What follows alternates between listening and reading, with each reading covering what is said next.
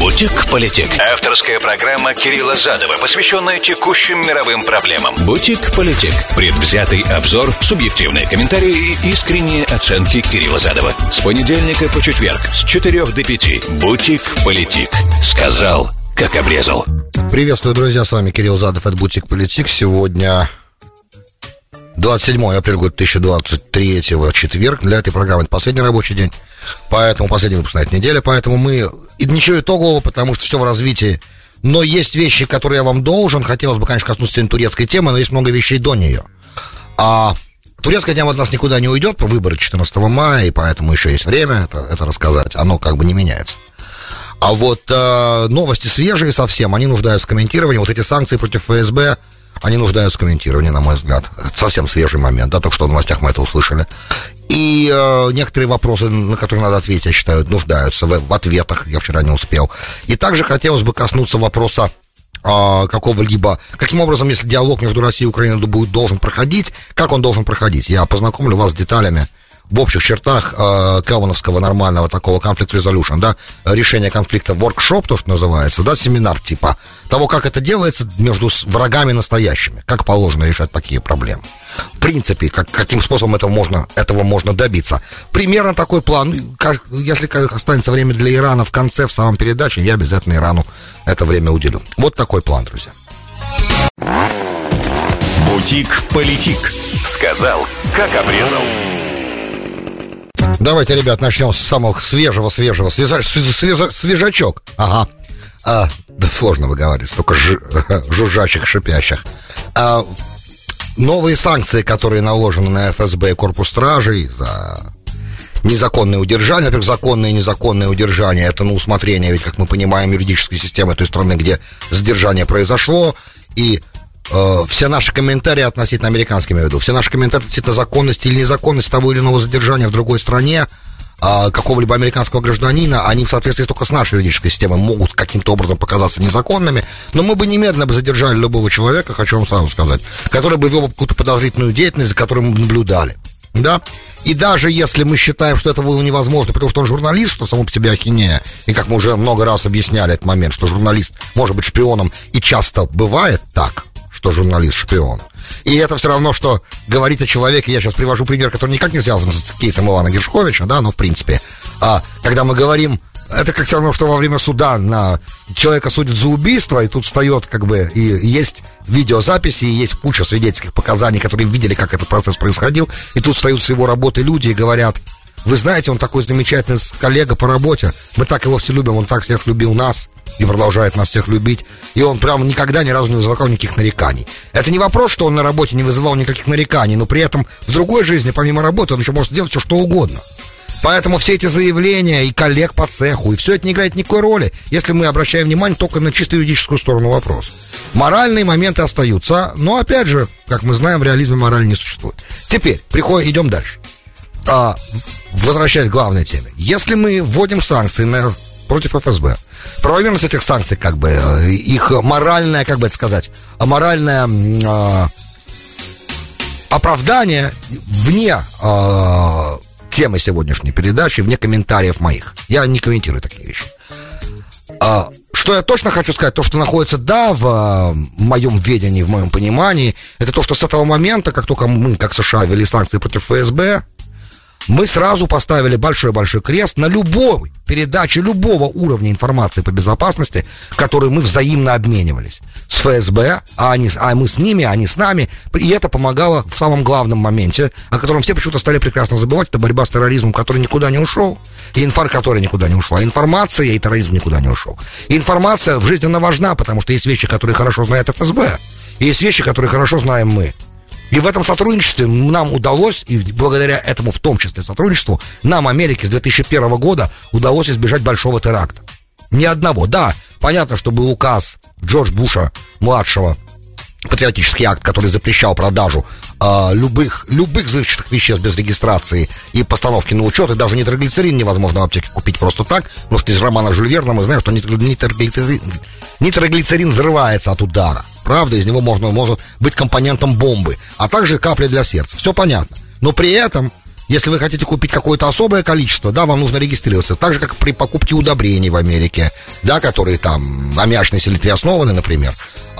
Вас возьмут на учет, потому что они могут быть сырьем для IED, Improvised Explosive Device, да, самодельного взрывного устройства. Поэтому это плюс информация из спецслужб других стран. Естественно, иорданской спецслужбы, естественно, марокканской спецслужбы, естественно, Моссада, естественно, саудовской спецслужбы, ну и, конечно, ФСБ. Если у кого-то есть какие-то сомнения, то всю информацию по тому чеченцу, вот которого в Бостоне тогда взорвал марафон, передала Америке ФСБ, например, до этого теракта еще.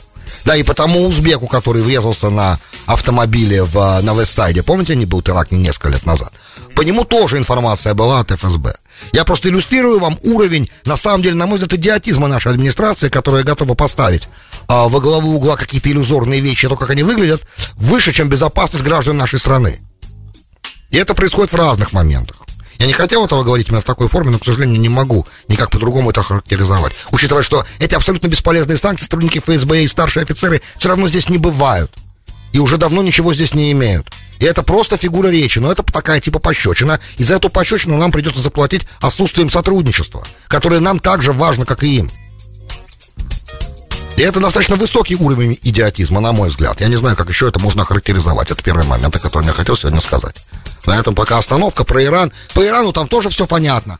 Опять же, если бы это чему-то помогало, я не против санкций, когда они, да, могут помочь. Но, как показывают последние 70 лет мировой истории, не очень-то эти санкции помогают, на самом деле. Потому что, если бы был единодушный момент, но он же не единогласный, и санкции будут обходиться другими большими игроками, у которых есть много возможностей эти санкции каким-то образом обойти, а enforce, да, заставить их исполнять мы никак не можем. Ну, за исключением каких-то санкций, которые связаны с компаниями, которые хотят работать в Америке. Но кто с ФСБ официально сейчас, когда идет война, будет работать? Правильно, отсюда? Никто. Поэтому это все детский сад, и чисто... Это примерно то же самое, как разговор Блинкена с Ван И тогда в Анкоридже. Чистый детский сад. Стыд и позор, что карьерные дипломаты позволяют себе такие глупости.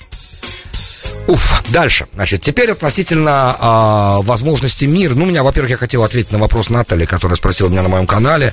Как вы считаете, то, что произошло 24 февраля, это геополитическая ошибка или просто не было вариантов по-другому поступить? И я ответил там, что не было вариантов в условиях отсутствия переговоров. Если бы были переговоры, никогда бы не началась. Если бы переговорный процесс, диалог с Америкой продолжался по ключевым вопросам, то война бы не началась. Я это говорил тогда, продолжаю говорить это сейчас. Она началась именно тогда, когда возможности для диалога были исчерпаны, и стало бесполезно его продолжать. В этом, в принципе, как бы основная идея, да, того, что я говорю. Теперь это ответ сухой. Теперь как двинуться в сторону разрешения конфликта? Потому что все равно, даже если вдруг произойдет чудо, и завтра администрация Байдена скажет: вы знаете, enough, достаточно войны, давайте договариваться. Она решение все равно навязать Украине не сможет тоже. Украина есть все равно государство, мы это понимаем. Да, сейчас оно страдает от вторжения, оно сейчас ведет освободительную войну, войну за свою территорию, все это понятно. И она останется, помните, я вам говорил про идею как бы кооперации, как идея кооперации возникает, из понимания того, что невозможно все время противостоять друг другу. Рано или поздно страны от этого должны уставать. Потому что соперник твой, он не исчезает с геополитической арены, он на ней остается тоже. И это первый раунд, потом будет второй раунд, потом будет третий раунд. Это путь в никуда. Ну, путь никуда, по большому счету, да? Теперь, лучше что? Лучше договариваться. Как договариваться, когда есть такой кровавый конфликт? И уже достаточно, ну, не то, что можно считать прям такой длительный конфликт, но все-таки 8 лет вооруженной части этого конфликта есть, даже уже 9 лет вооруженной части этого конфликта есть. Такие конфликты как решать? Ведь люди теряют детей, семьи, дома, страшные вещи происходят, дикие кадры, которые страшно смотреть. И война — это всегда боль, кровь, ужас. Беженцы. Как такие вопросы увязываются между нациями, которые находятся в состоянии войны между собой? Есть 3 трака дипломатии. Когда-то я вам говорил, по-моему, это давно, но я не знаю, не все же слушают давно, и не все хотят рыться в архивах и искать где это. Поэтому я решил все это вкратце сейчас еще раз повторить. Это очень просто. Первый трак дипломатии — это президенты, премьер-министры, министры иностранных дел. Короче, лица, которые известны и которые занимают государственные позиции. Они иногда министры обороны занимаются дипломатией, как в американском и египетском случаях бывало, да? В таких ситуациях бывает часто, что Это то, что на виду, и то, о чем информируется пресса обязательно, все эти контакты, они публичные, они на виду, и это называется первый трек дипломатии. Есть второй трек дипломатии, да, когда дипломатией занимаются люди влиятельные в своих странах, но не на виду. Ну, иногда можно сказать, что к таким людям относятся депутаты государственных там собраний, ассамблей, парламентов, конгрессов, например. Но они все-таки тоже тяготеют больше к первому треку, потому что они занимают официальные позиции. А второй все-таки это больше влиятельные люди, писатели, например, да, главы общественных организаций каких-то. Люди, которые, да, обычно на виду, но не на публичном, не то, что за ними следят, как за потенциальными дипломатами, но имеющие влияние на общество. Эти люди могут заниматься дипломатией. Третий трек — это то, что называется grassroots, да, на уровне корней травы. То есть, как бы, когда люди создают организации, народные такие группы, которые начинают заниматься продвижением peace-building, строят мир, да, выискивают вопросы, как решать конфликт, и начинают там вместе дружить. Допустим, я в Яффа видел, как и евреи, и арабы, и старшеклассники вместе из арабской и еврейской школы играли в футбол или играли в перетягивание каната. Вот это называется grassroots, да, например, как они действуют. Великий Херберт Келман, профессор Гарвардского университета, он написал огромную совершенно диссертацию, огромный труд по тому, как нужно проводить воркшоп. Да, воркшоп — такое совместное заседание для решения проблем. Работает, кстати, часто для вот решения застарелых проблем, тяжелых проблем, которые, ну, невозможно, это касается и психологии тоже, которые как conflict resolution, да, разрешение конфликтов, в принципе, предмет называется, я его брал, потому что мне нужно было, ну, естественно, как можно заниматься международными отношениями, если ты не понимаешь механики, как решать конфликты, да, хотя бы это. И идея такая, пишет Херберт Келман в своей книге, а его тоже можно найти, да, Conflict Resolution, да, можно найти эту книжку у него, ну, если переведена на русский язык, я не в курсе, но по-английски, конечно, она в Google Scholar она есть, в разных других датабазах она есть. Известный труд. Он известный очень дядечка, я думаю, что еще жив, надеюсь. И он говорит такую вещь, что для того, чтобы решать проблему между врагами, да, государствами-врагами или двумя нациями внутри одной страны, у которых этнический конфликт, например. Тут, как бы, так как Украина и Россия все-таки очень много общего имеют в этническом составе, в религии, в языке, то это больше похоже на межнациональный все-таки, ну, на конфликт такой, он не совсем межэтнический, да, сложно назвать, очень много, короче, есть несколько принципов решения, но они и так уже использованы, и теперь надо как-то прийти к пониманию того, как работать дальше. Значит, обе страны выбирают по 6 человек, то есть руководство стран при желании и доброй воле начать переговорный процесс. Выбирают по 6 человек влиятельных, очень влиятельных, которым они доверяют. То есть, допустим, президент Украины Владимир Зеленский, да, и президент России Владимир Путин должны будут выбрать по 6 человек каждый для того, чтобы, которых они слушают, да, мнение которых для них важно и мнение которых они обращают внимание. И эти 6 человек с одной и с другой стороны, в общей сложности 12, отправляются в третью страну, место локация которой неизвестно где эта страна.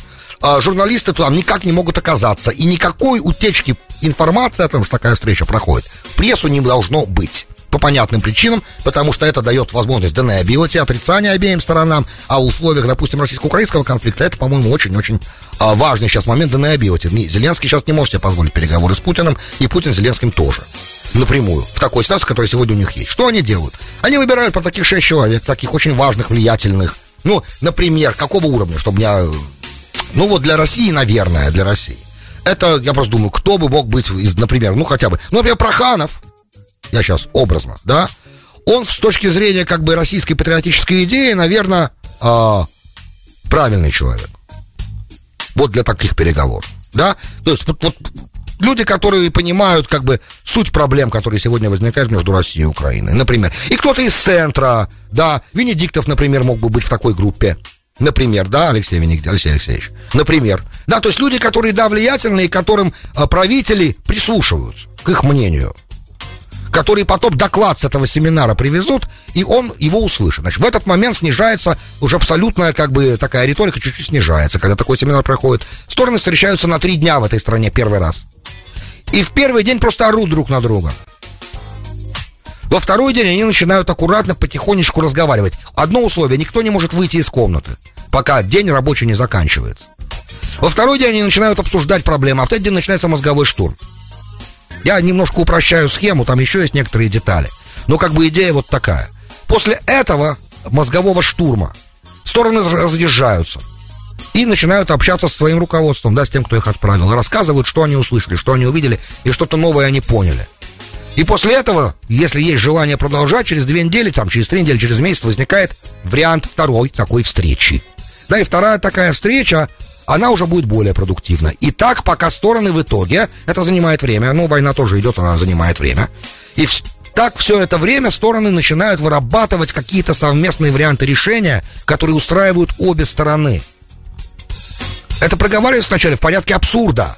А вот если было бы вот так, вот хотелось бы, чтобы было бы вот так, стороны начинают говорить о своих желаниях, да? Это элементарная психологическая практика на самом деле. Она же используется в переговорах второго трака дипломатии между государствами. И после каждых таких воркшопов, 3-4-дневных, стороны возвращаются к своим как бы отправителям и докладывают им о том, что они услышали, как это все происходило. И те потихонечку начинают понимать возможности, проблемы, что можно, что нельзя. И в итоге потихоньку и бывает так, что второй трак дипломатии становится первым. Такое было, кстати, в процессе Осло, израильско-палестинского. Без коннотации того, позитивно это было или нет, я рассказываю вам, как решался, как подписывался договор, который до сегодняшнего дня еще определяет некоторые вещи. Да? То есть, эта схема теоретически, да, работает. Теоретически. Практически нужно, чтобы была добрая воля с обеих сторон. Такой процесс начать.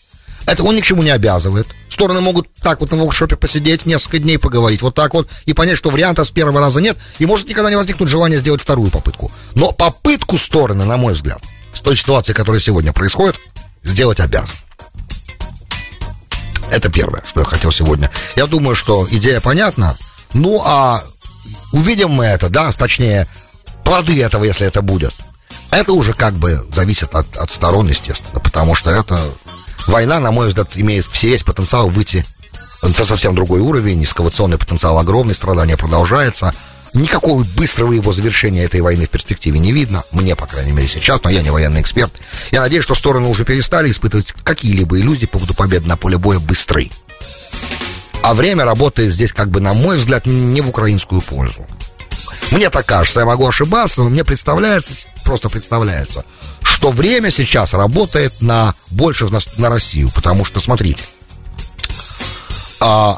все, что сегодня получает Украина, она получает из американского бюджета. Ну, хорошо, этот год прошел, полтора уже, там сколько, год и 3 месяца прошло. Ну, еще полгода пройдет, еще год пройдет.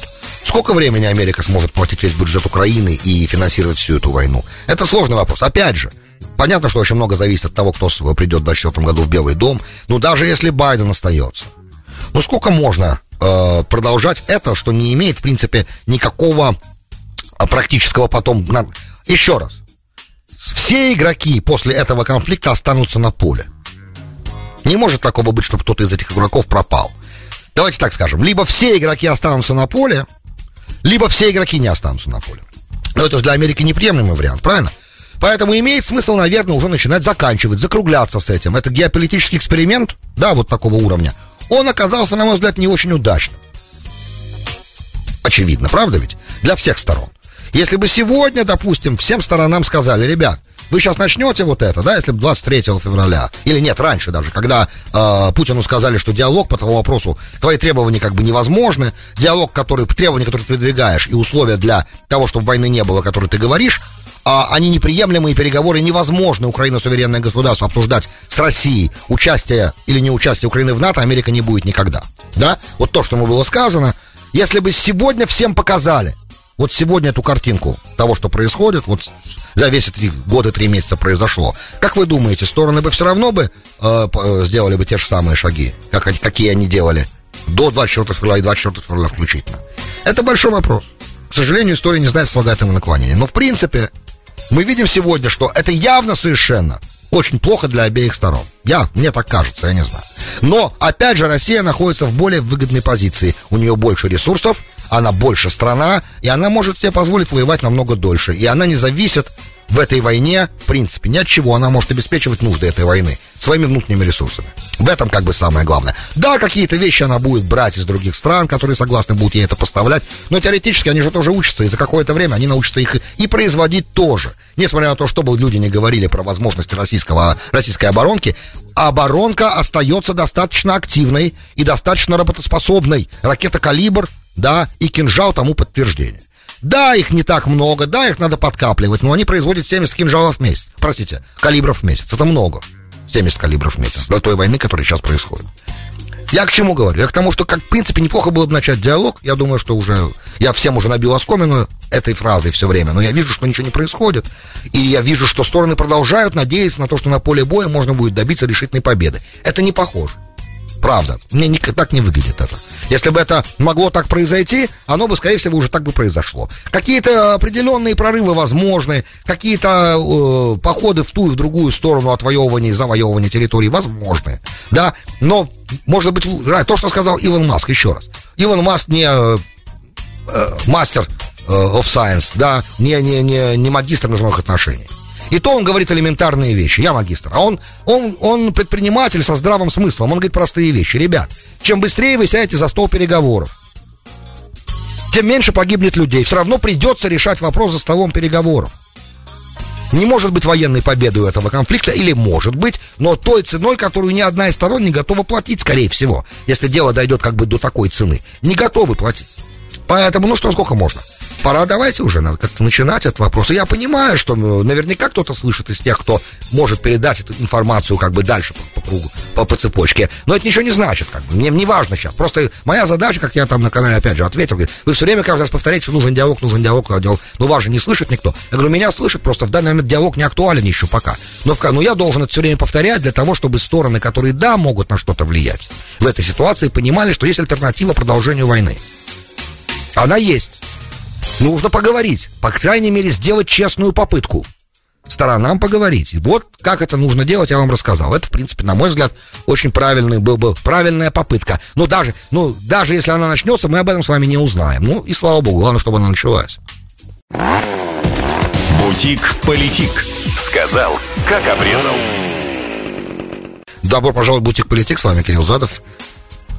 Часть вторая программы. Сегодня 27 апреля 2023, четверг. В завершении хотелось бы оставить Турцию на следующую неделю. И Иран. Сегодня Иран ньюсмейкер по двум вопросам. Первое. Сегодня в Иране был застрелен член Верховного Совета Аятолл, экспертной группы, да, точнее, Аятолла Аббас Али Сулеймани, который, кстати, был специальным представителем до Али Хаминеи, Верховного Аятоллы Ирана, в Захидане, в месте, где очень-очень большие проблемы есть с белуджами. Ага, там это Систан-Белучистан. И там протесты, если где-то в Иране протесты затихали, то там они вообще никогда не затихали. Говорили раньше, что, может быть, пакистанские боевые группы там тоже помогают у белуджи. Там они... Короче, у них есть там свои определенные связи, своя. У Пакистана, у спецслужбы пакистанской вполне возможно есть какие-то там связи, как обычно, да, Disciplinary Security Service, это знаменитый АСС, так называемый, да, который одиозная достаточно структура государства в государстве. В общем, это беспокойство там в Белуджистане, который суннитский, а белуджи, они сунниты, да, Белуджистан. И он есть в Пакистане, он есть и в Иране. Они там граничат как раз на востоке Ирана регион. Вот. Он эту функцию там исполнял. Но убили его не так. Убили его в прикаспийском курортном городе. Он сидел в банке. Я видел, Юлия Юзик на своем телеграм-канале выставила это видео. Он сидел на скамеечке спокойненько в банке, там своими вопросами занимался. Охранник банка подошел к нему и расстрелял его в упор.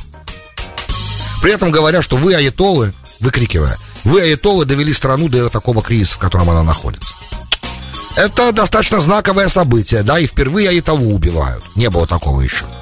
То есть, кого только не убивали. Бывали там полицейских, офицеров корпуса стражи, и разные вещи происходили. Но чтобы аятоллу вот так вот застрелили, по-моему, это первый раз. Я, конечно, могу ошибаться, но, по-моему, первый раз. Это первое, да, что произошло. То есть мы видим, что несмотря на то, что курдские, как бы, протесты, ну, связанные с хиджабом протесты, которые с курдов начались, но они, в принципе, на весь Иран распространились. Они пока стихли, но есть еще протесты, которые вообще нация остается глубоко недовольна. Вопрос, насколько большая часть нации, которая недовольна тем, что происходит. Ну, там явно совершенно понятны причины, по которым нация недовольна. Жить в Иране стало очень непросто.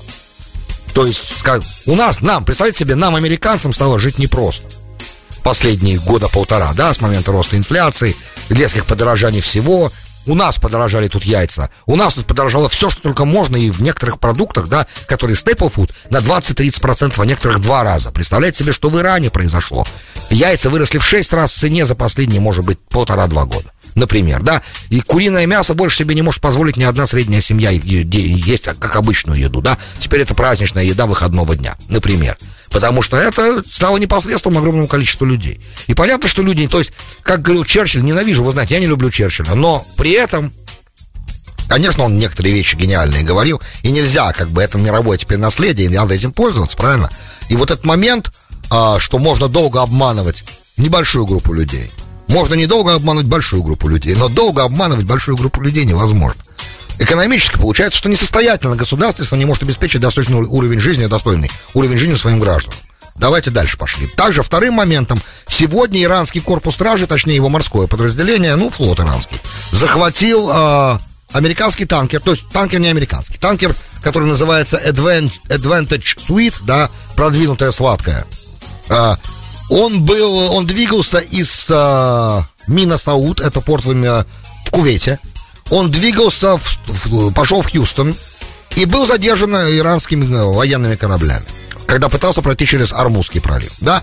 Теперь, почему задержан, иранцы говорят? Потому что он наехал там на рыбацтво на другой корабль, было столкновение, он решил скрыться с места аварии, уйти, hit and run такой, да, и попытался сделать через Ормузский пролив, и там-то его и захватили. Теперь он вез, я не знаю, был ли он пустым танкером, похоже, что он пустой, он просто уже что-то привозил туда, может быть, что-то загрузил и вез, не знаю, не хочу врать, но мы же импортируем нефть сейчас в Саудовской Аравии опять, так что вполне возможно он груженный. Они его задержали, он уходит под флагом маршала островов, но принадлежит турецкому бизнесмену, это турецкий танкер по своему владению, в смысле по деньгам.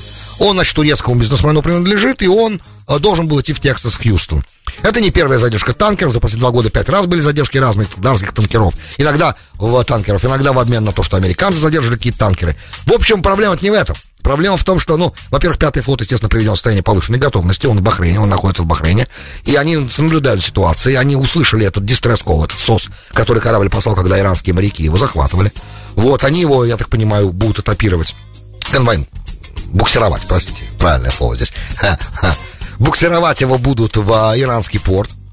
И после этого, естественно, Америка сразу будет требовать его освободить, этот танкер. Но вопрос, если все, что иранцы рассказали, правда, то как бы они имеют право провести расследование, не правда ли?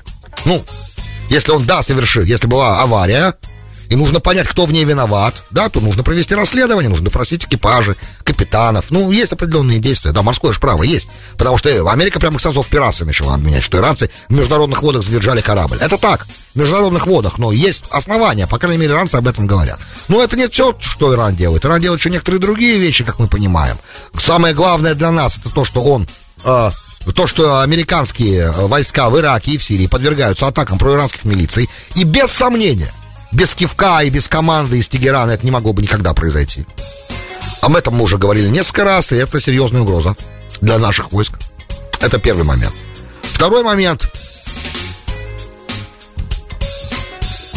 Насилие последних нескольких месяцев в Израиле очень активно спонсировалось Ираном, и очень многие палестинские группы, арабские группы, да, в Иудее и Самарии действуют сегодня, действовали до этого на иранские деньги. И это тоже иранская рука. Вот, поэтому, то есть она, по крайней мере, там очень тяжелая. Она может не все там, и там есть правда, как мы понимаем, в Иудее и Самарии, правда, есть много вопросов, которые могут раздражать арабское там население. Это понятно и так. Но определенное финансирование, не все готовы брать в руки оружие, да, не все это могут делать. Есть те, кто могут, и вот у них как раз есть еще и иранское финансирование для этого, и желание Ирана немножечко насолить. Примерно так, ребята. Что вам хочу сказать?